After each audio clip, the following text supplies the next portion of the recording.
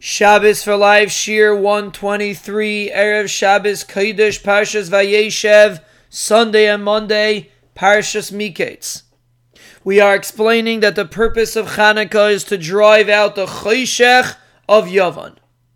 Yavan personifies beauty. Chazal describe Yavan as being a nation of beauty.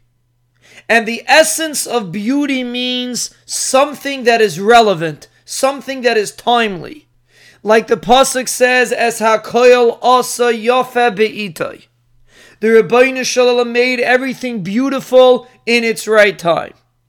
Beauty means something is in its prime, something is in its proper time. It's not over the hill, it's not old, it is something that is fresh. Yavan personified beauty. Yavan explained the appreciation of beauty. But the wrong kind of beauty. The beauty of the physicality of this world. And a Yid sees the beauty of Ruchnius. A Yid always appreciates the hischadshus of a relationship with the Rebbeinu Shalom. Not physical beauty, but spiritual beauty, which is the true beauty. And that's why Yavan was trying to minimize Klal Yisrael's relationship with the Rebbeinu Shalom. Trying to dampen it, trying to make it feel old, trying to take away the hischadshus. Because Yavan wants that beauty should be with physical items, not with spiritual items. And our job is to bring the beauty into Ruchnius. That is true beauty, that is something that is really timely. When we are able to experience a Ruchnius experience, that is the way we drive out the Choshech of Yavan.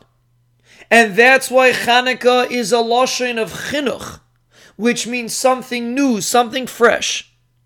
Klal Yisrael reignited their relationship with the Rebbeinu Shalom on Chanukah. They took away the shikha that the Yavanim wanted to do, lahashkicham Torah, to make us forget the Torah. To make the Torah be something that's old, to make the Torah be something that's archaic. But when we are able to overpower that, and realize that the Torah is very relevant for today. It's not something that's old and outdated. There's a hischadshus to Torah. That is the skula of the Neiros of Chanukah. That is the skula of the Yom Tov of Chanukah.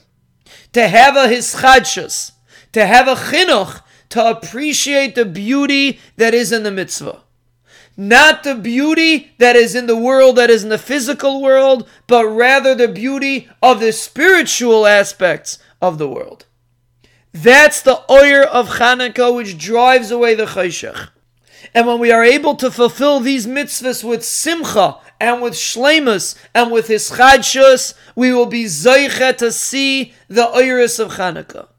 The oyeris of hischadshus, the oyeris of feeling fresh in Avodas Hashem. That is the oyer that Chanukah gives us.